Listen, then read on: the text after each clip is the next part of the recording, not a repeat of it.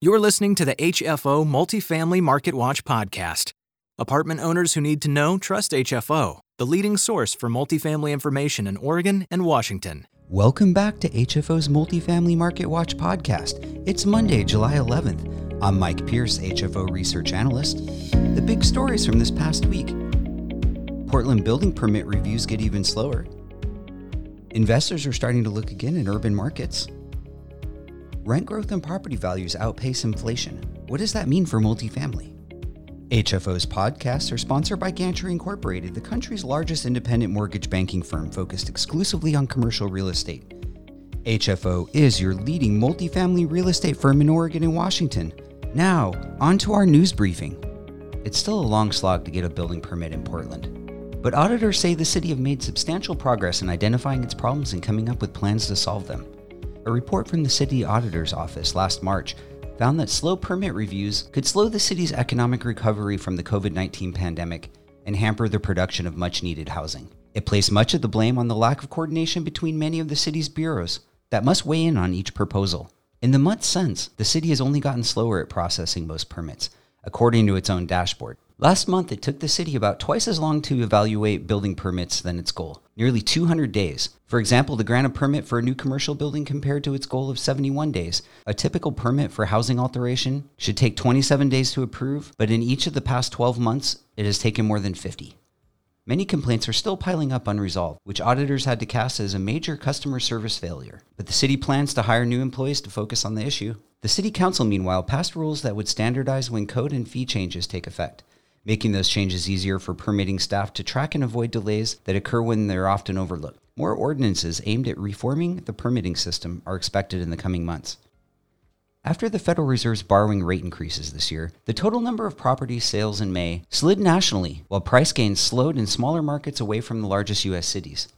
The CoStar Commercial Repeat Sales Indices, which monitor price differences in sales of the same property, showed that larger purchases common in the biggest markets rose 1.3% in May, its first advance since the beginning of 2022.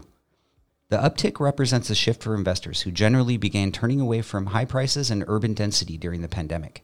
The index was up 14.7% in the 12 months ending May, and 27.6% higher than it was in February 2020 before the onset of COVID-19. A separate equal-weighted index shows that sales typical of those smaller markets, often with populations of less than 5 million people, rose 1.4% in May to reach a record high. Still, it was a smaller gain than it was in April, where it advanced 2.1%. The index rose 14.8% in the 12 months ending in May and is now at 27.2% above its pre-pandemic level in February 2020. The slower price gains reflected in the equally weighted index come after a second consecutive month of fewer deals. Total transaction volume fell 9.3% to $15.6 billion in May. The drop in repeated sales was even steeper. There were 356 fewer repeat sale deals in May than the prior month, a decline of 17.1%. And rent growth and property values are outpacing inflation. What does that mean for multifamily?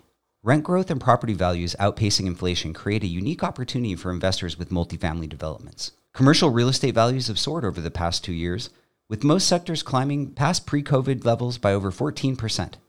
The recent strength in the real estate market can be attributed to several factors, including a long period of extremely low interest rates and a large number of investors that began to turn to the real estate as a way to hedge against inflation. Multifamily real estate has performed especially well because of the major housing shortage and collapse in affordability. The increase in average rents far outpaced inflation across the country because of the growing demand of rental units, which lead to greater net operating income and higher appreciation for most multifamily assets. With little reason to expect the demand for rentals to slow anytime soon, multifamily properties continue to be an attractive asset class for investors. So what's the problem? The problem heard around the industry is a lack of availability of quality properties that can be acquired at a price that will still offer enticing returns. The greatest opportunities in multifamily space appear to be in development projects.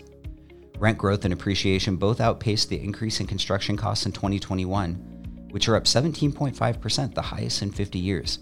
This gives developers the ability to construct a superior product in the market while still being able to offer competitive rental rates. Thanks for listening. We'll be back next week with a new edition of Multifamily Marketwatch. Be sure to check out our most recent HFO TV interviews. We have an interview with Washington labor economist Scott Bailey, who talks about employment growth and inflation. HFO TV interviews are available on our website or our YouTube channel. You can always stay up to date on multifamily news throughout the week by visiting or subscribing to the Northwest Apartment Investor blog, available on our website. Thanks for listening and talk to you next week. Stay in the know with HFO. Listen to podcasts, read the latest news, or watch exclusive HFO TV interviews. Connect to our blog, podcasts, or video interviews directly from our website at hfore.com.